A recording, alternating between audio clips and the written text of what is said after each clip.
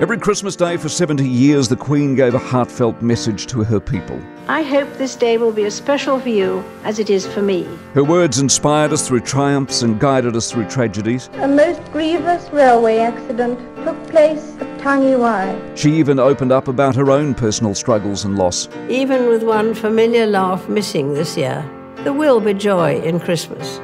Join me for a special Christmas feature after 11 on Christmas morning on Newstalk ZB.